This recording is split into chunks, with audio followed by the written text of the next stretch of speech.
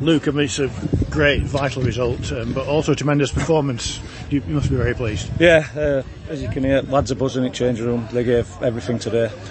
We said at half time, not really much in game, just a bit more quality, and we just had to stick at it really. We knew they'd throw bus at us. With some very good players. It was just about keeping us shape, and could we hit him on the break, and then we've had a few chances, and then Kane's got through, and great finish. It was a really nice finish. We were just talking to Hams, and he said he thought he'd done the wrong thing going round onto his left foot, but he tucked it back in. Yeah, a few before we'd broke through, and we were saying slide it, and then even when Kane's going, I'm shouting slide it, and he's putting back a net. So positives. I mean, there were some really big performances today, so it's hard to single people out, but Sean Tewton, first start for a long time, and he just put in a shift. Yeah, he's trained this week, and it's been a long time. You can see his fitness off it, but he's put a great shift in. A bit rusty, as you could tell at times, but he gave us a bit of a platform where we could get up the field, we could get higher, and we could get playing in the right areas. He gives us a bit of a different dimension with that physical presence up front too. Yeah, because at times you're relying on young Adam and young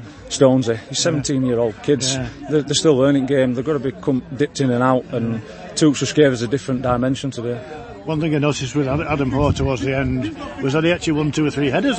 Yeah, Adam's quick, he's got a great leap, and it would have for him coming on in that situation, but he run his socks off, so did everyone, like LeBron and Hollins. Andy wasn't fully fit, they've been magnificent. Prince coming back in as well.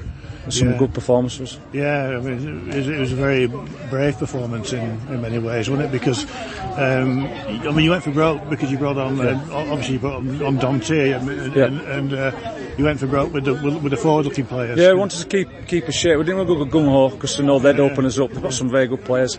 On the other aspect, Owen's not really he's made 1 save all game, and it was some great save again. But apart from that, they've not really opened us up. No, they played quite nicely in front of us, didn't they? Well, that's what we just wanted to keep. We changed shape a bit, went to try and 2 up top so we could play higher in the field, and I think overall we deserved it, and just a brilliant performance all round. Definitely, and Alverton next week, obviously it's not in our hands, but we've got a chance, haven't we? Yeah, we've just got to go there, be positive again, like we have done last couple of games. We've just got to be brave, be positive, but stay in the game at the same time, because we've watched them and they're a very good side. They can still probably sneak in playoffs. Right. So we took it to the final game, which we aimed for. And as it's the first time I spoke to you, Luke, if we can just ask you a bit about your background to coming to the club. I think you've worked with Steve before, have you? Yeah, I worked at Steve at Matlock, and I worked at Ossett Albion for a few years, and I managed Aversley Rec as well. So yeah, I had to retire at 22 through a knee injury from playing. So yeah, just gone to coaching that way. Yeah. And are you enjoying your time? I know it's tense. Yeah, it's very tense. I know. Just got a call Monday night, and then we're Kettering away on Tuesday. So yeah, it's been intense. Not even 4. I bet it's 4 weeks coming up this week. So but I've enjoyed every minute being back in it. Yeah, I've enjoyed it working with Steve and a good bunch of honest lads here.